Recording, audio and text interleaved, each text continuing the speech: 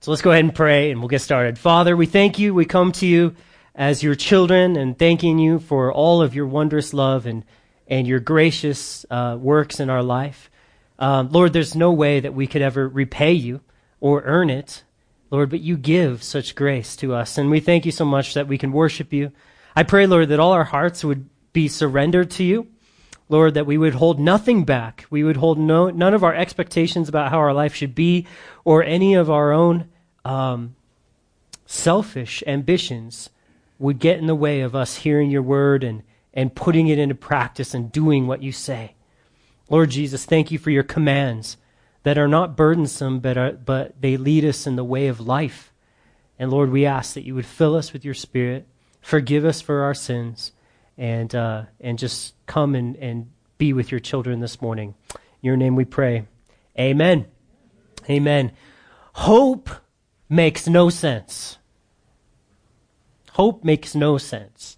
It probably, we tend to define hope in a way that we can actually make sense out of it, but it's literally a counterintuitive idea. Hope doesn't make sense. And yet we really need hope. Hopelessness, we all know, is like a really unimaginable fate. It's a hard place to live in when you're hopeless. Last night there was a football game that was pretty crazy. I don't know if anyone saw it. But yeah, Jody saw it. She watched it. Anyway, 4th and 20 from the 5-yard line and with like 50 seconds left, and Aaron Rodgers throws a 60-yard pass for a catch, and then another 60-yard pass, Hail Mary, 2 Hail Marys in a row for a touchdown. Yes, she says. It was pretty incredible to see. Then they lose, right? So, but even, that's why you always go for 2 at the end of a game if you're on the road. Anyway, enough about football. Even in that situation, a lot of people would say, it is hopeless, right? But they tried their best, and they threw their Hail Mary, and they got it done somehow, right? Even that situation wasn't hopeless. They still went out there and gave it their best try, and they actually got it done, right? But hope, real hope, only exists when your situation is actually hopeless. So it would be after the time runs out and the game is over. If you still have hope, then you're crazy. But that is what I'm going to teach you today, and what Jesus is going to teach us today is what you're supposed to do. That's how you're supposed to believe and how you're supposed to act, is with crazy hope. I'm going to read a quote from G.K. Chesterton, who makes me feel like I don't even understand English because he's so smart. His books, okay? Here's he says, hope means hoping when things are hopeless, or it is no virtue at all. As long as matters are really hopeful, hope is mere flattery or platitude. It's only when everything is hopeless that hope begins to be a strength. All right? So we're going to start, I'm actually in Romans 8:24 is what I'm going to read to you first. In Romans 8:24. And it says, for we're saved in this hope. But hope that is seen is not hope. For why does one still hope for what he sees? Paul tells us in Romans that if you could see what you hope for, then it's not hope. And which is exactly what G.K. Chesterton said. If you can see a way out of your present situation, then it's not hope. And yet God commands us to live by hope. So it's this weird thing that doesn't make sense. Why do you want me to hope for something I can't see? Why, God, would you have me live this life where I will never be able to see where my salvation comes from? I have to always put my hope in you. And yet that's God's stubborn way of doing things. He will not let us see. He will not let us put our hope in something we can see. All right, well, we get to Genesis chapter 40, and we've been learning about Joseph. As Joseph has been living his life, he has encountered some hopeless situations, yet he has always had hope. He has been faithful getting sold into slavery. He was faithful working for his father. He was faithful living as a slave. Now he's been thrown in prison. And we're going to see he is faithful even in prison. Now look at what it says in chapter 40, verse 1. It came to pass after these things that the butler and the baker of the king of Egypt offended their lord, the king of Egypt. I don't know what happened to the candlestick maker.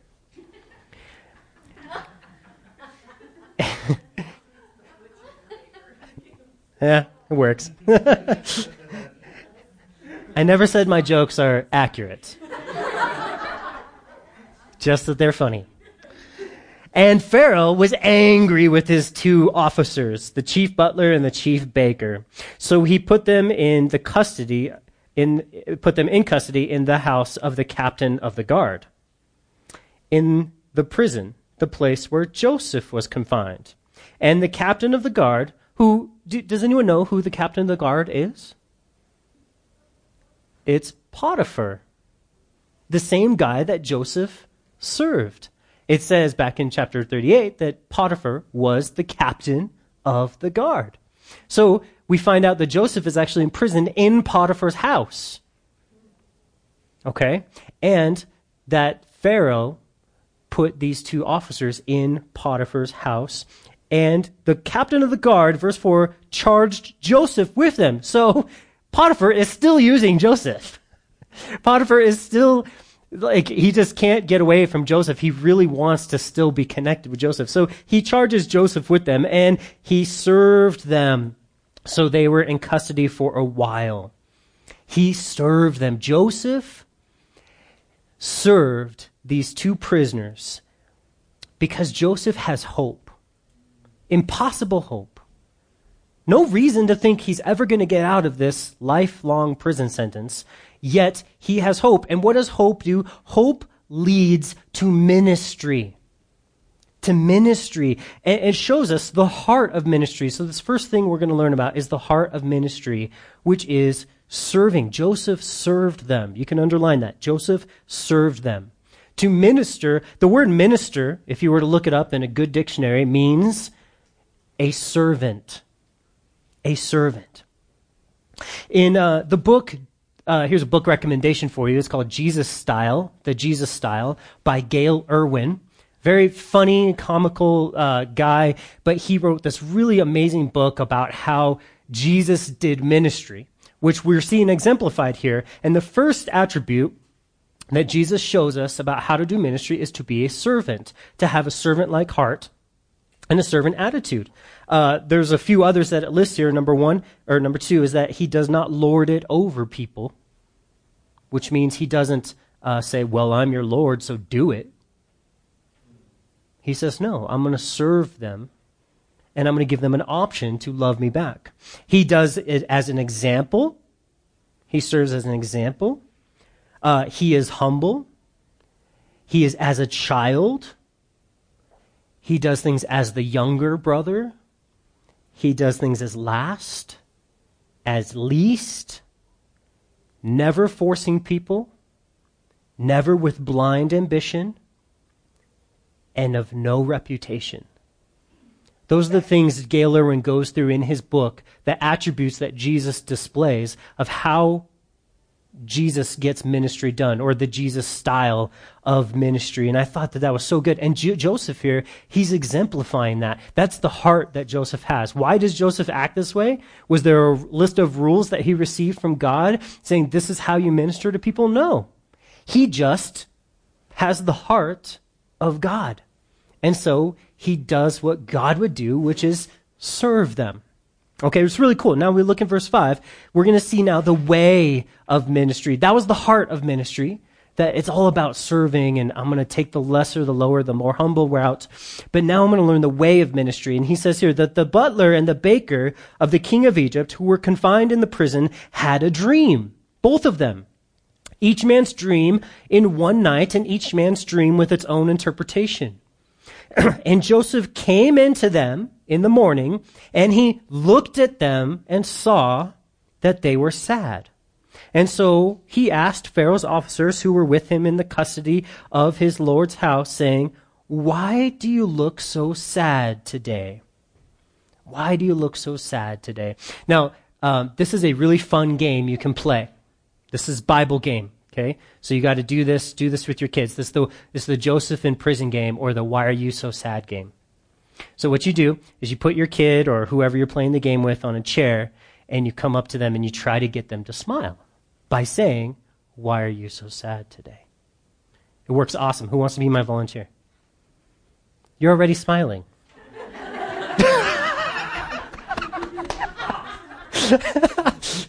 So nobody's frowning, so everyone's smiling, so guess we can't play. But take this game home, and play the Why Are You So Sad game. My dad invented this game. He used to do it with the kids at the church at Calvary Chapel Greeley. It's super fun. So the Why Are You So Sad game. But what Joseph is showing us here is that he's got this heart of a shepherd. He's serving, and he's showing us the way of ministry. And so the first thing I notice when it comes to the way of ministry is that he comes to them. He comes to them, which involves location and a willingness to be. He doesn't stand proudly off saying, "I'm not going to talk to them until they talk to me. I've been in this prison longer than them. They need to open up to me first." No, they need to recognize me first. After all, it's really all about me. No, Joseph comes to them. He had stuff to do, but he suspended his work for people. And not just people, sinners. This is how to show love and the heart of Jesus to the world. You get out of your way to come to them. You go out of your way. Make them know that they are more important to you than your phone. Be willing to have a conversation and listen to people. We're all on our phones way too much. Maybe if you don't have it. Vicky's like, "Not me." You are an example to all of us, right? Many of us have lost the art of social interaction, and which is, sadly, that's what Jesus was all about. We need to improve. Put down the phone and slowly back away. It'll be okay. Isn't it funny? You see pictures of, or I've been at restaurants and seen, at Disney World, we were at a restaurant and there was like 6 kids with big family, and I think all of them were on their phones like this. And they're eating this big meal together on a family vacation, and they were just, and I'm like, oh, what an example. It's kind of sad. I was going to pass around a basket and have all of us put our phones in it, but I didn't want to have to heal like anyone, like from heart attacks or anything. So,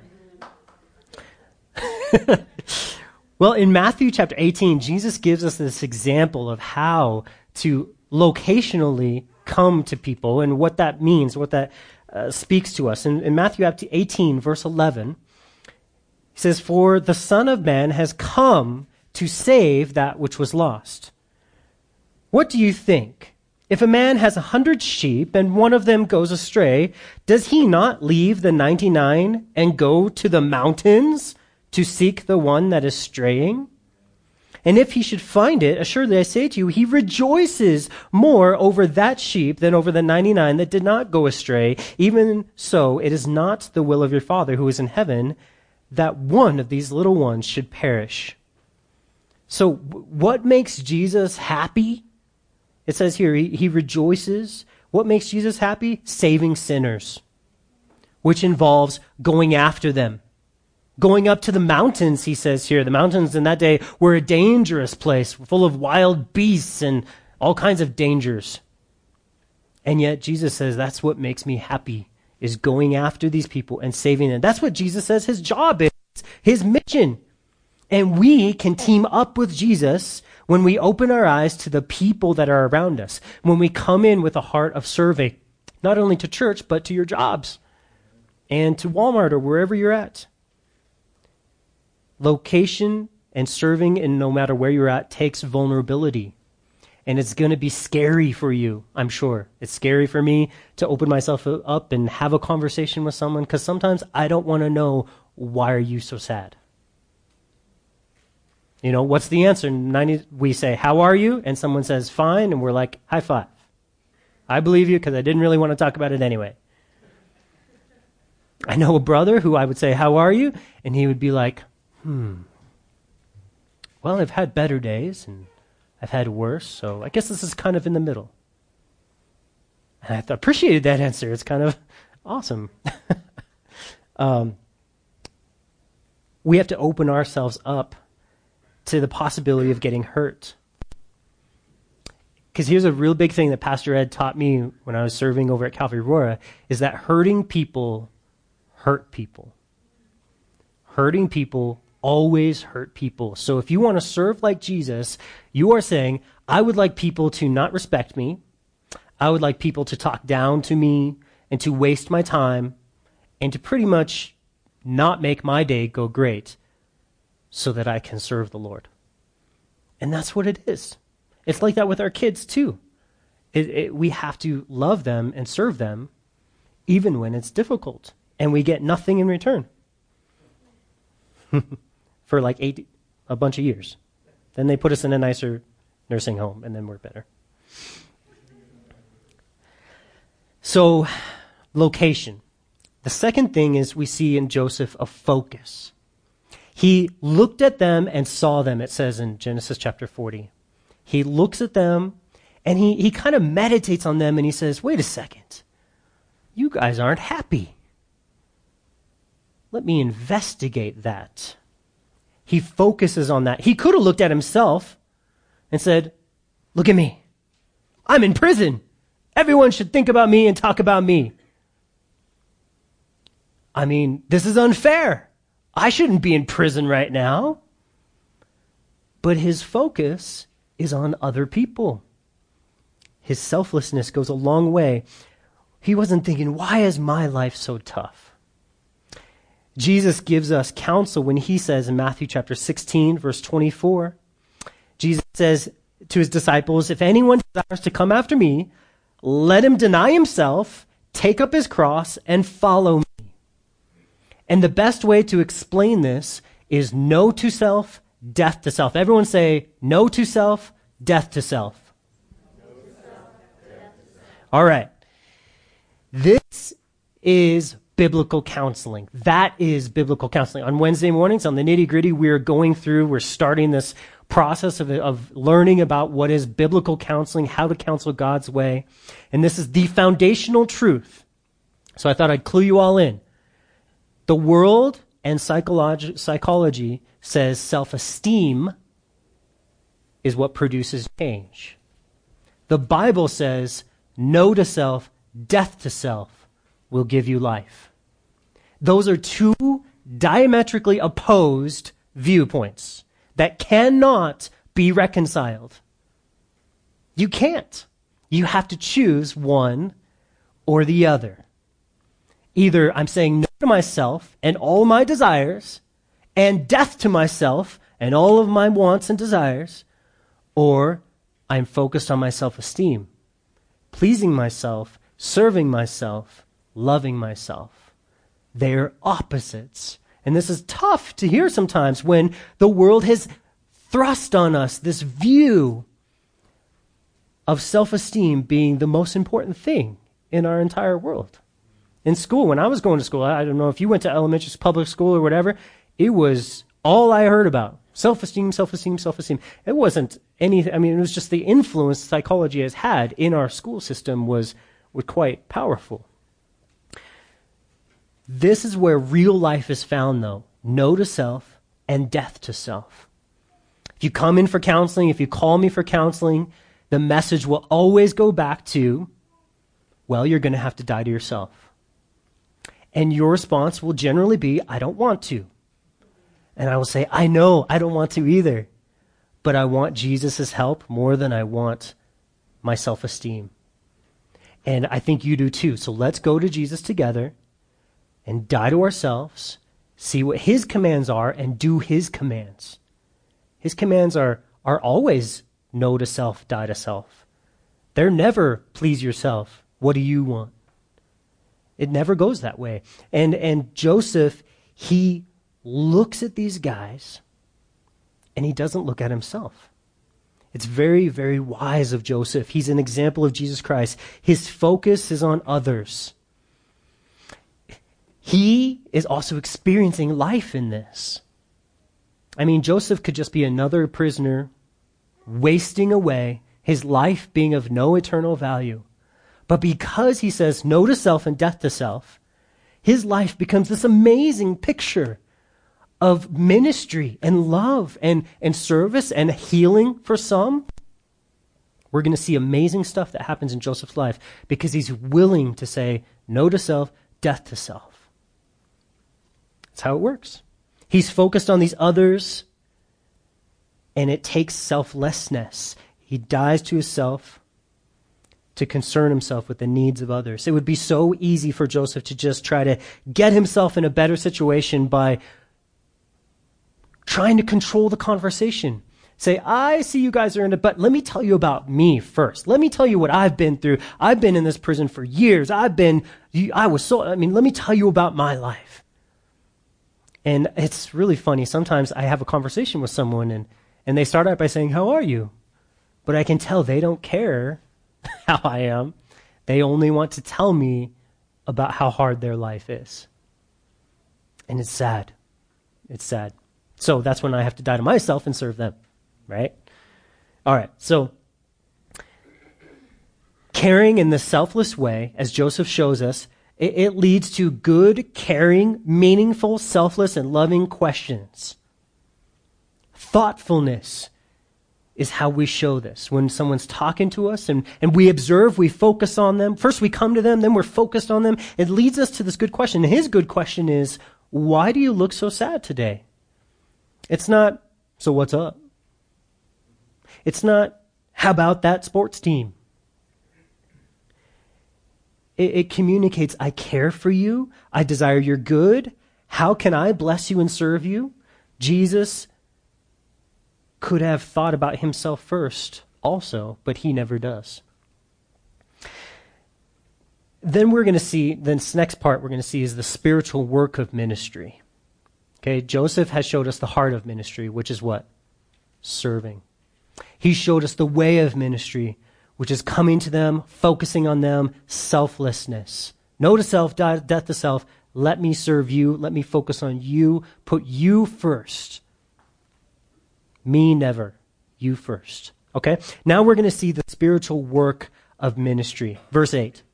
And they said to him, we have each had a dream, and there is no interpreter of it. So Joseph said to them, do not interpretations belong to God? Tell them to me, please. So after this loving investigation, Joseph learns that their need is related to some spiritually significant dreams. He discovers their need. And Joseph then offers to magically, supernaturally interpret their dreams for them. Before we think this is crazy, let us consider what's really going on here. God is teaching us about grace. God is teaching us about, surprising, huh? It's not like we've seen him do that every single week in every single chapter of Genesis, but again, he's teaching us about grace. See what's going on? They have a spiritual need. They have a need. They know these dreams are important, and they know that there's a correct interpretation. That's all in the scripture here. But there's one, they've been looking to a man to meet that need. Whether that man was themselves, which they saw, I'm not sufficient to interpret this dream. I don't have it in me. And then they said, there's no interpreter. No man can help me. They recognize that they've been looking to a man, and no man can meet a spiritual need. And that's a real important truth for us to grasp if we're going to understand what the whole Bible's about. Man can't help you. But yet there's churches out there that you could go to very close that will tell you, well, our man can meet your spiritual needs. And we got to be careful. We got to keep our eyes and ears open so that we don't get tricked into thinking there's another way besides a supernatural miracle from God to help you. And it's like, wait, am I supposed to just always trust in miracles? Hail Marys at the last second? God says, yes, that's the way I do things. That's how you know that I'm real. They have a spiritual need. That's the first thing we learn. Second, God has the resources to meet that need. Joseph says, do not interpretations belong to God? God has what you need, guys. If you have a spiritual need, God has the spiritual resources to meet that need. Any brokenness or loneliness or sadness or guilt or shame or poverty or mourning or sorrow or persecution or selfishness or pride or any sin is a spiritual need that Jesus can and is willing to supply you through his grace, which is a free gift. Any of those things I mentioned, anyone struggle with one of those? All of them? Absolutely. We have spiritual needs. We are spiritually needy as a child. We need everything to come from another outside source. We can't do it. But God says, I am willing to meet every one of your needs through Jesus Christ and his grace. Through grace. That is what it is. It's a free gift that is guaranteed if you'll come to me in humility and faith and ask for it. This is crazy. And Joseph, this is the third thing we learn from this, he is willing to be the spiritual servant that helps them get what they need from God. He says, tell them to me, please. I could be the spiritual servant to help you go to God and get what you need. I am willing to help you. I know God gives dreams. I have experienced that as well, Joseph could say. You guys remember? Joseph had his own dreams that were spiritually significant, that God gave him spiritual resources through. And he says, and I know that God loves you and that God will give you the grace that you need. So I'll go to God on behalf of you to help obtain his grace for you. I'm going to teach you guys. You can follow me. I'll lead you there. I'm going to come alongside you and say this way to God. He's willing to be the one that gives them, helps them receive the spiritual resources that they need. He's saying, I'll show you how to approach God and get his help. I'll be your priest, he says. This is what he's saying. I'll be your priest. Husbands, this is what you're supposed to do with your wives. You're the priest of your home. Your children and your wives need to learn how to go to the Lord. You need to be like Joseph saying, hey, you have a spiritual need. I'll help you meet that spiritual need. I'm not just going to take care of it for you. I'm going to take you into the presence of God and we're going to ask God for help. You might have the answers, husbands, but maybe your wife doesn't need an answer. She needs you to show her how to go to God herself or together with you. He says, I'll show you how to approach God to get his help, which is humility and faith. That's the way to be a priest. The way to serve the people around you as a priest is to show them humility and faith. Jesus does this for us. He says, act like a child. And then what did Jesus do? He acted like a child with his Father. He came to his Father with every need, and his Father met those needs. So cool. Well, look at verse 9. The chief butler told his dream to Joseph and said to him, behold, in my dream, a vine was before me. And in the vine were 3 branches, and it was as though it had budded. Its blossoms shot forth, and its clusters brought forth ripe grapes. Then Pharaoh's cup was in my hand, and I took the grapes and pressed them into Pharaoh's cup and placed the cup in Pharaoh's hand. So these guys were probably implicated in an assassination plot against Pharaoh, this butler and baker. And so they were probably in jail till they kind of figured out who was involved and who was at fault in this plot. Now, a butler was in charge of Pharaoh's wine. I want you to remember that. A butler was in charge of Pharaoh's wine. A baker was in charge of his fruit. No. Bread, right? Okay, so we have someone in charge of wine and someone in charge of bread. Just get the picture in your mind. We'll come back to that in a minute. So this message that God gives would make sense to a butler. He understands vines and grapes and cups. That's his life. That's his language. God is not trying to hide his messages. But he does force us to go to him in humility and faith to have the meaning fully revealed to us. See, even though God wants the butler to know, hey, I'm in this, I'm giving you a message, I want you to know, he still doesn't give him the full meaning. He says that you need to come to me to get it fully explained. And in your life, you might have, I know God's working in my life, but I don't understand it all. Keep coming to the Lord in humility and faith, and he will reveal. That's why Jesus spoke to the disciples and all the people in parables. Do you remember that? They even asked Jesus, why do you speak in so many parables? And Jesus said, it's so that I can control who is getting the information. And that control happens through hearts. If your heart is humble and faithful and you want Jesus' guidance in your life, then it's revealed to you supernaturally. If you're there just to test me, and if you're there with your own selfish motives, the parables are going to be parables that don't make any sense. Verse 12, Joseph said to him, this is the interpretation of it. The 3 branches are 3 days. Now within 3 days, Pharaoh will lift up your head and restore you to your place, and you will put Pharaoh's cup in his hand according to the former manner, when you were his butler.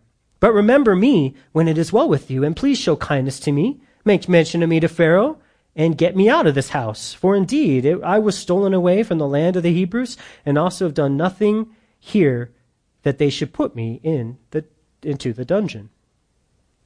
No one could have known that the 3 branches were 3 days. This is divinely revealed to Joseph. God gave a general revelation to these men, but they needed to come to him to have their full revelation. They had to come in faith to God to have it fully explained. This is amazing. This is how Jesus can be the door in the New Testament. People could know everything about God, and a lot of the Pharisees did. But if they don't directly approach Jesus personally, it's not the full thing. They don't have it all. Because he is the door that makes you be able to understand. Secondly, Joseph has no doubt. 3 days is pretty easy to test. And if Joseph was just making this up, they would have all known he would have been wrong in 3 days. But Joseph trusted God's grace, that God was giving him what he needed. Because Joseph asked God in faith and humility. He knows how God works. So he says, I'm going to come to you in faith, I'm going to come to you in humility, and I know the answer that comes to me will be from you.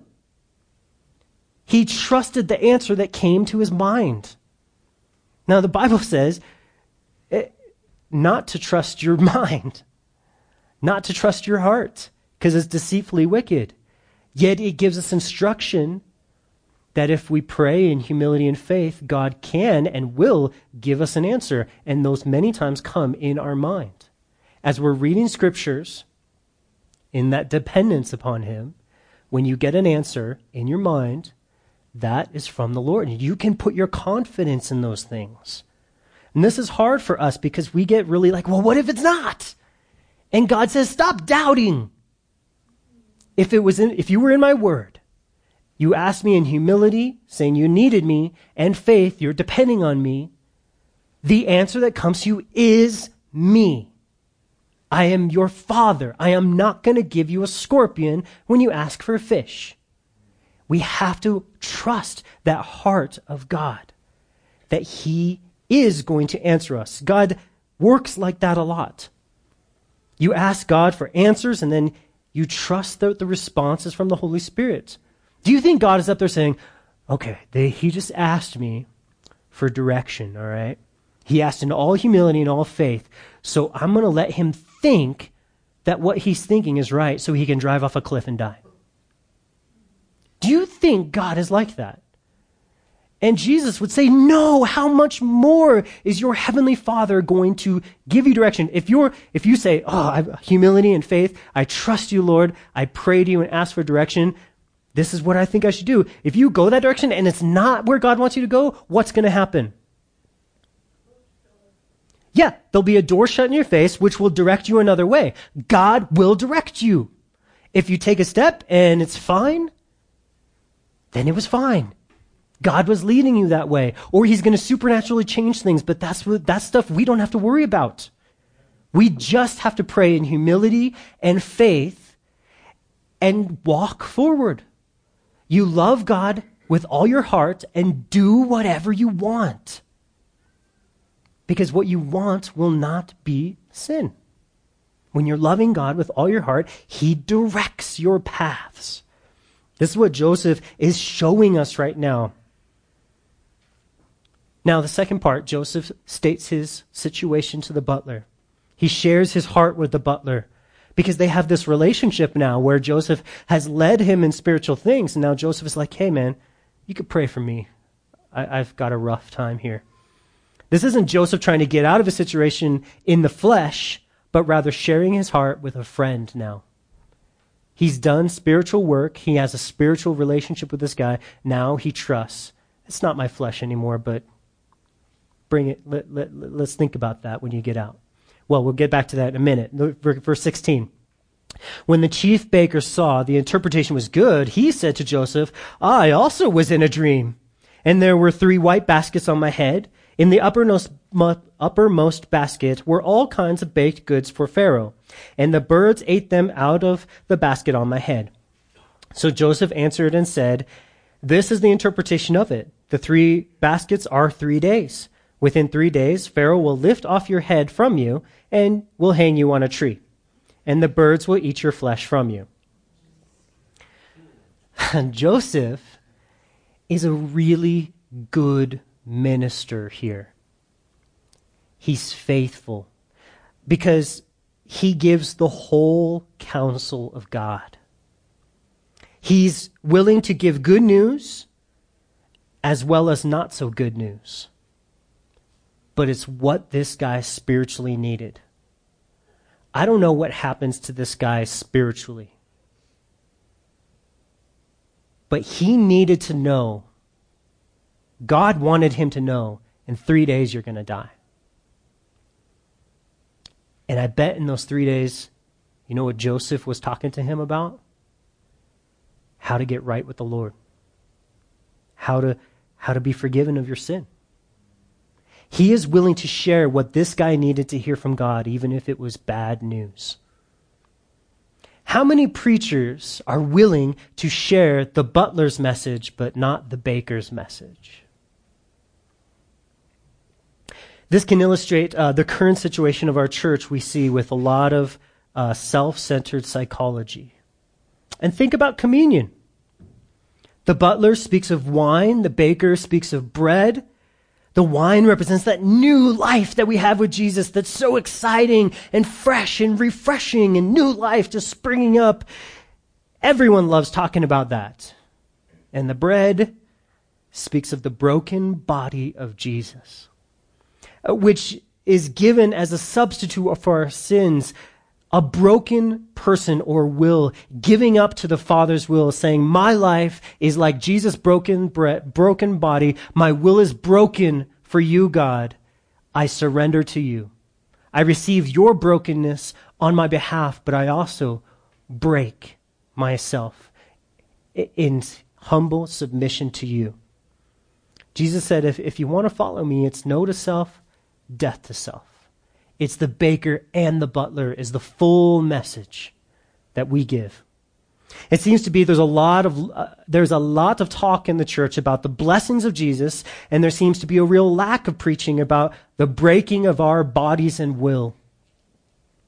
I'm reading right now this book called Heavenly Man, the story of Brother Yun, who is this pastor in China, and you got to read this book, guys. It'll rock your world. He was tortured and stuff shoved up his fingernails and horrible, horrible stuff.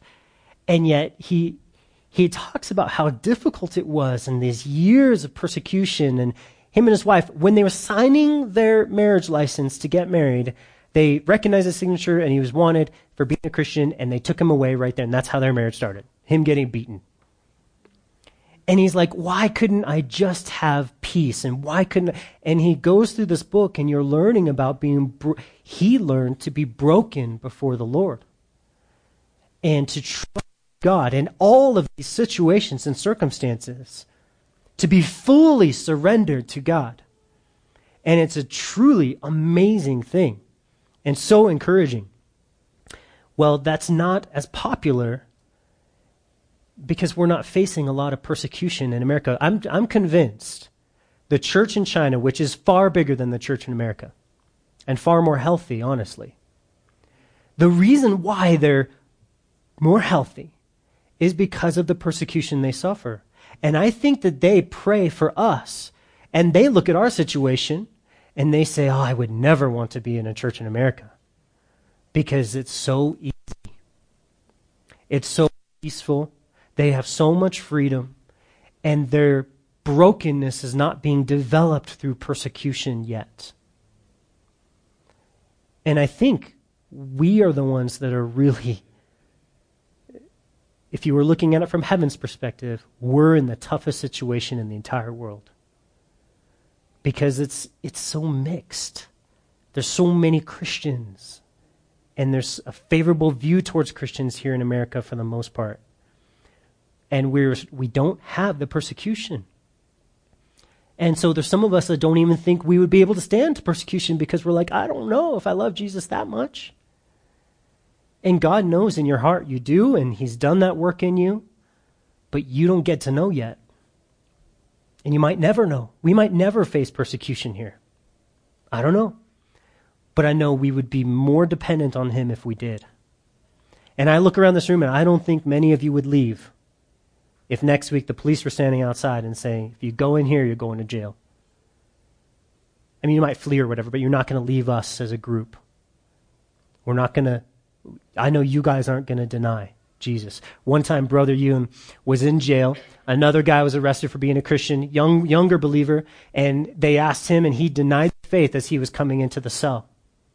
And Yoon, very weak, had been beaten and tortured and starved for many days, and he took his finger and he wrote, never deny Jesus. With his finger, he just kept doing it on the wall and saying, never deny Jesus, never deny Jesus, don't be a Judas, never deny Jesus, until his finger started bleeding and he wrote it in blood on the wall of their cell.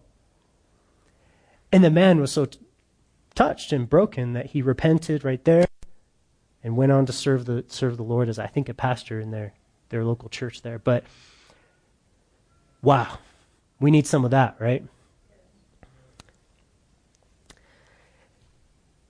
No to self, death to self is the only way taught in the Bible. No to self, death to self. No to self, death to self. No to self, death to self. Well, what God does through your ministry is the next section of this scripture here. Look at verse 20. Now it came to pass on the third day, which was Pharaoh's birthday, that he made a feast for all his servants, and he lifted up the head of the chief butler and of the chief baker among his servants. Then he restored the chief butler to his butlership again, and he placed a cup in the Pharaoh's hand. But he hanged the chief baker, as Joseph had interpreted to them. Yet the chief butler did not remember Joseph, but forgot him. So here is our question. Why would God make or allow the butler to forget Joseph? This seems very cruel. You're telling me that God is this loving father, and here is a very clear way out of his situation, and God doesn't give it to him. Wow. God must be a jerk. That seems very cruel. Joseph needs to know that God is his only hope and not his friends, not the arm of flesh. God is jealous for our hearts. He does not want us trusting in other things. When is hope? Hope. When everything else is hopeless, when your situation is hopeless, then you can know what real hope is. Hope doesn't make sense, guys. And we have to remember that. We can't think, I'm just going to put my trust in this little thing over here. Maybe God will use this situation, maybe not. No, it's God. It's all or nothing with Jesus. You either trust me for everything, or we're going to stay in this prison. We're going to stay in this place until you get it, until you're willing to surrender. In 2 Corinthians 1:9, Paul says, yes, we had the sentence of death in ourselves, that we should not trust in ourselves, but in God who raises the dead. So he says God is willing to allow us to live with a death sentence to teach us to trust him. God is willing to let you suffer so that you'll trust him. God knows that our success could very easily become our own idol, so we need challenges and trials to be taught or convinced that he truly is our only hope. See, God is still working in our church, even though we're in America, which I don't think is the easiest place to be a Christian.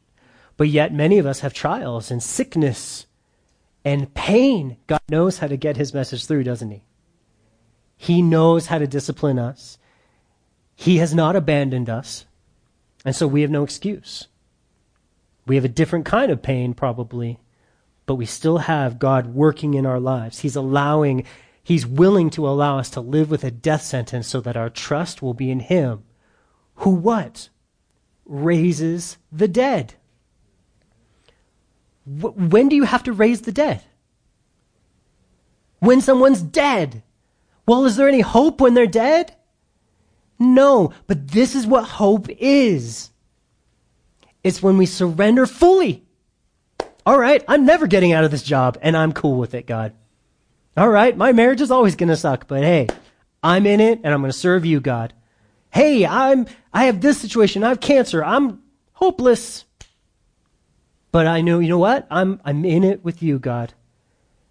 And it's then, when you have hope, when it's impossible, that you experience what God has wanted you to experience, which is that he raises the dead.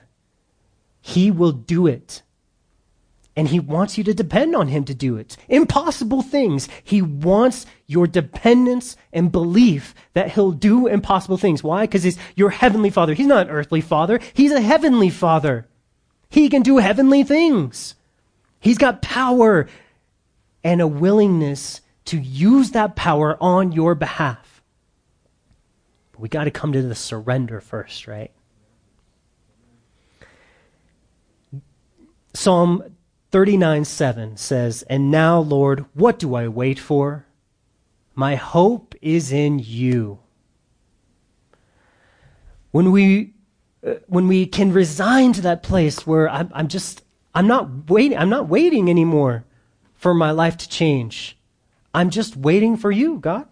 Whatever you want, I'm surrendered to it. I'm resigned to it.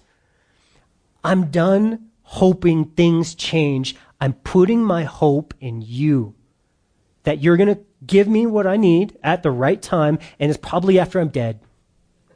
And you'll raise the dead. And I'm okay dying. Man, my hope is in you. Psalm 20, verse 7 says, "Some trust in chariots and some in horses, but we will remember the name of our God." Are you trusting in the arm of flesh or in the character of God? Are you trusting in chariots and horses, or are you remembering the name and character of who God is, his loving, fatherly, giving nature? Or what can you do to change your situation? Those are two opposed focuses, two opposed viewpoints that cannot be reconciled.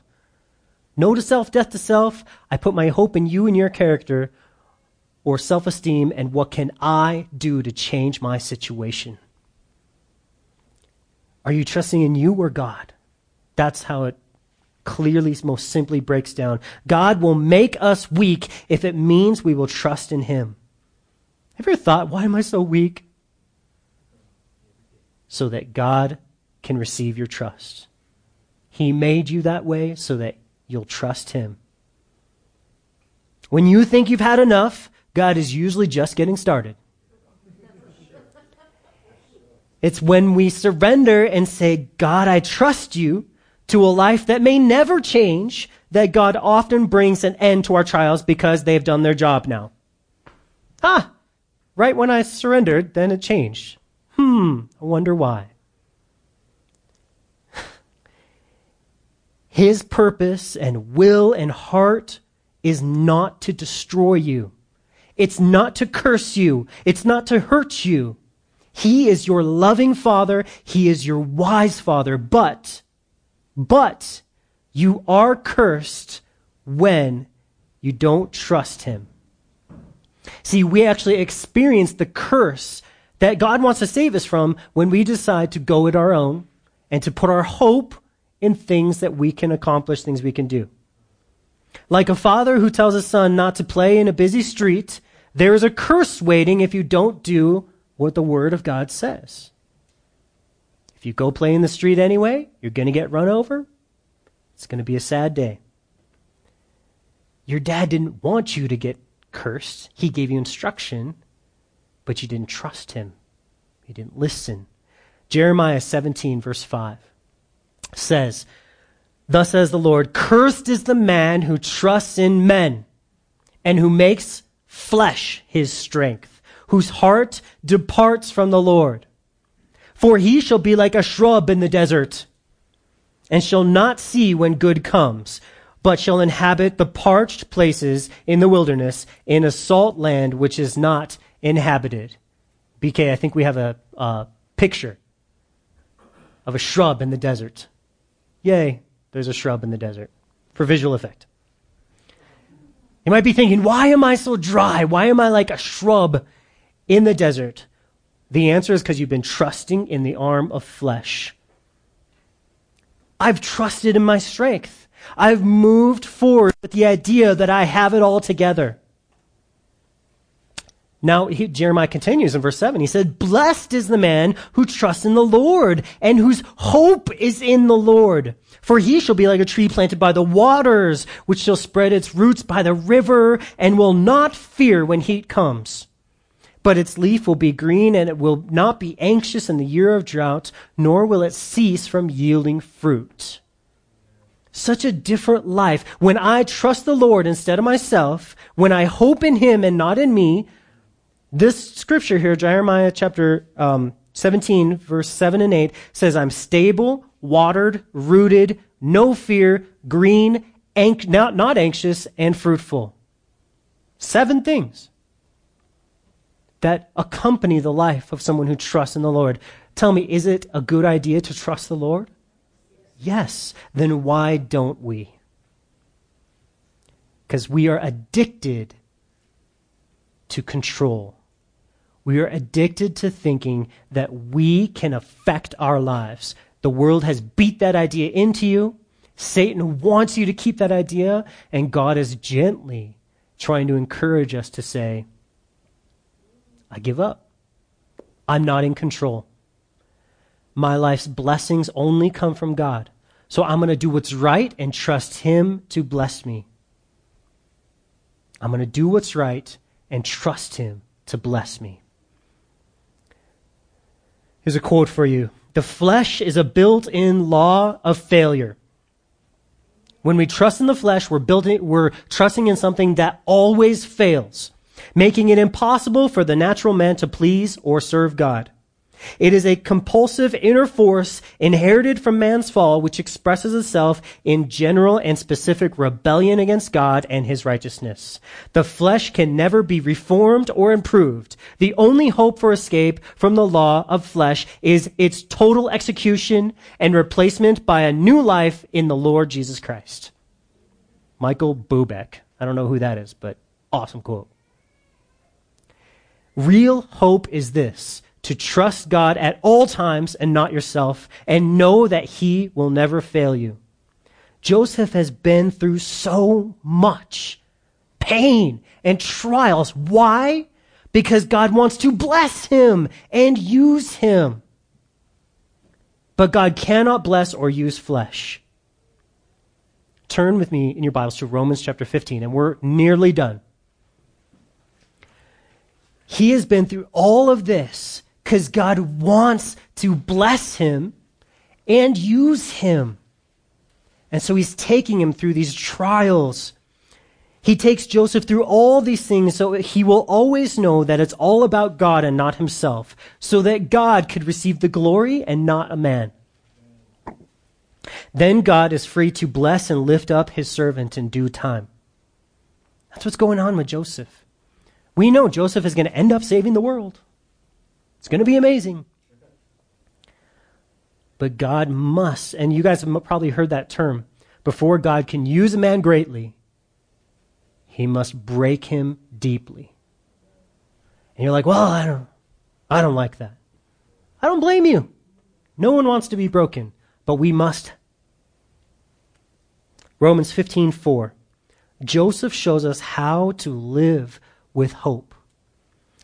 For whatever things were written before were written for our learning, that we, the church, through the patience and comfort of the scriptures, might have what?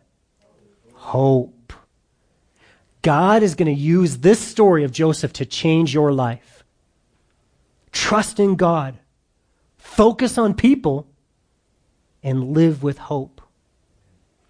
In a few verses later, Romans 15:13, Paul, taking this idea to its conclusion, says, "Now may the God of hope fill you with all joy and peace in believing, that you may abound in hope by the power of the Holy Spirit."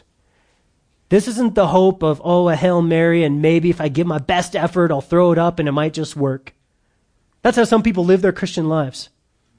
I'll do my absolute best, and maybe it'll work. That is not hope. That is self-reliance and flesh. Hope is saying, I'm hopeless. There is no way in this world that I can be a good person, that I can do what God is calling me to do, that I can do anything. So I put my trust in God, and he does a miracle. An impossible miracle is what God wants you to depend on him for and to live your life based on. And the world will think you're crazy. Your own mind will tell you you're crazy for trusting in God's grace, for saying, I'm a horrible person, but I prayed in humility and faith, and I believe God was going to change me, and I'm going to wait upon him in his word to see it happen. That is insane. Hope does not make sense, but yet God says, you have hope. If you put your trust in me, you have all the hope in the world, because I am a God of hope. I'm a God of hope who wants you to abound with hope.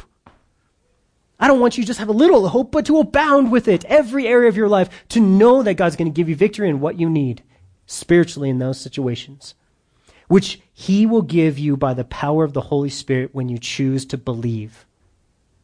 This is the problem with us in our church and every other church. We choose not to believe that God will give us a miracle.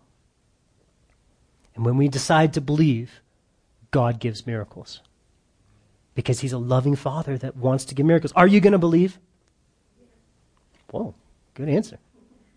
Are you going to believe that that your life is not a mistake? Nothing in your life is a mistake. Are you going to believe that nothing in your life is not the will of your Heavenly Father?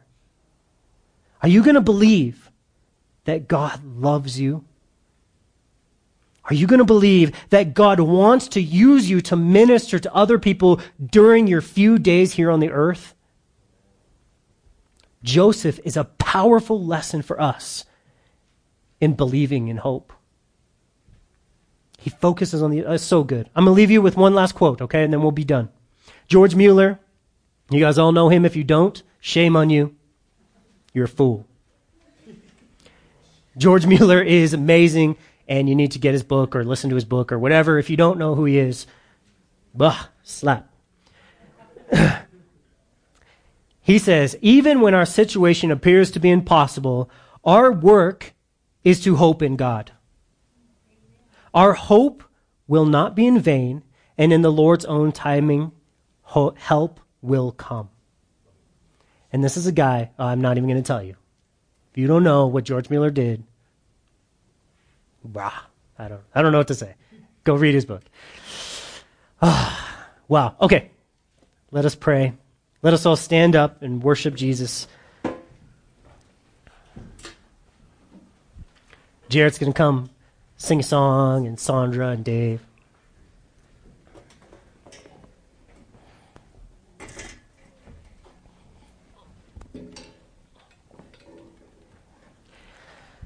Father, we come to you, and we're thankful so much for your love and your grace. God, that your character is such that you desire to serve us and to provide for us spiritually all that we could ever need or want in Jesus Christ our Lord.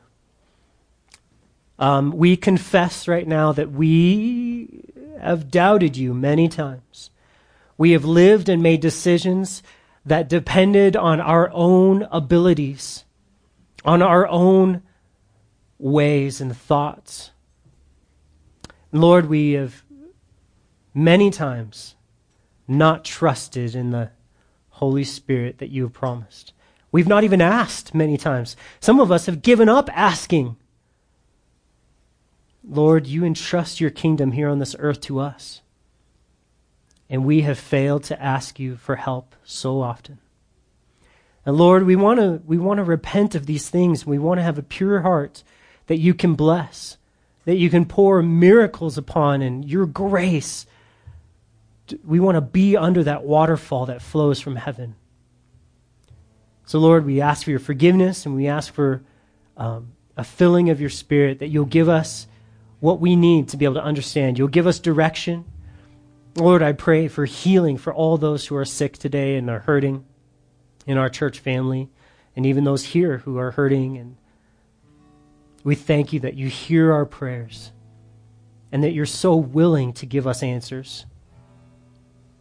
Lord, I pray that you would move in our lives this week, and that we would focus on others and be loving to the people at our work and in our lives, that we would share your hope with them, and that we would surrender in our own lives to you. In Jesus' name we pray. Amen.